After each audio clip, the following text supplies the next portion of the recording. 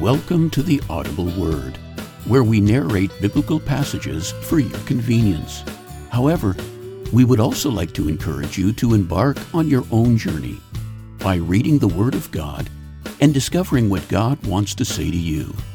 Well, with that said, let's get started with today's reading, found in Acts chapter 18, verse 1 to 17. After this, Paul left Athens and went to Corinth. There, he met a Jew named Aquila, a native of Pontus, who had recently come from Italy with his wife Priscilla, because Claudius had ordered all Jews to leave Rome. Paul went to see them, and because he was a tent maker as they were, he stayed and worked with them. Every Sabbath, he reasoned in the synagogue, trying to persuade Jews and Greeks. When Silas and Timothy came from Macedonia, Paul devoted himself exclusively to preaching, testifying to the Jews that Jesus was the Messiah. But when they opposed Paul and became abusive, he shook out his clothes in protest and said to them, "Your blood be on your own heads. I am innocent of it. From now on, I will go to the Gentiles." Then Paul left the synagogue and went next door to the house of Titius Justus, a worshiper of God. Crispus, the synagogue leader, and his entire household believed in the Lord, and many of the Corinthians who heard Paul believed and were baptized. One night, the Lord spoke to Paul in a vision.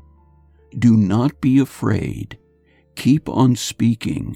Do not be silent, for I am with you, and no one is going to attack and harm you, because I have many people in this city." So Paul stayed in Corinth for 1.5 years, teaching them the Word of God. While Gallio was proconsul of Achaia, the Jews of Corinth made a united attack on Paul and brought him to the place of judgment. "This man," they charged, "is persuading the people to worship God in ways contrary to the law." Just as Paul was about to speak, Gallio said to them, "If you Jews were making a complaint about some misdemeanor or serious crime, it would be reasonable for me to listen to you. But since it involves questions about words and names and your own law, settle the matter yourselves. I will not be a judge of such things." So he drove them off. Then the crowd there turned on Sosthenes, the synagogue leader, and beat him in front of the proconsul, and Gallio showed no concern whatever. All readings taken from the New International Version and used by permission. Opening theme music composed by Rolf Eichland. Background music provided by Purple Planet.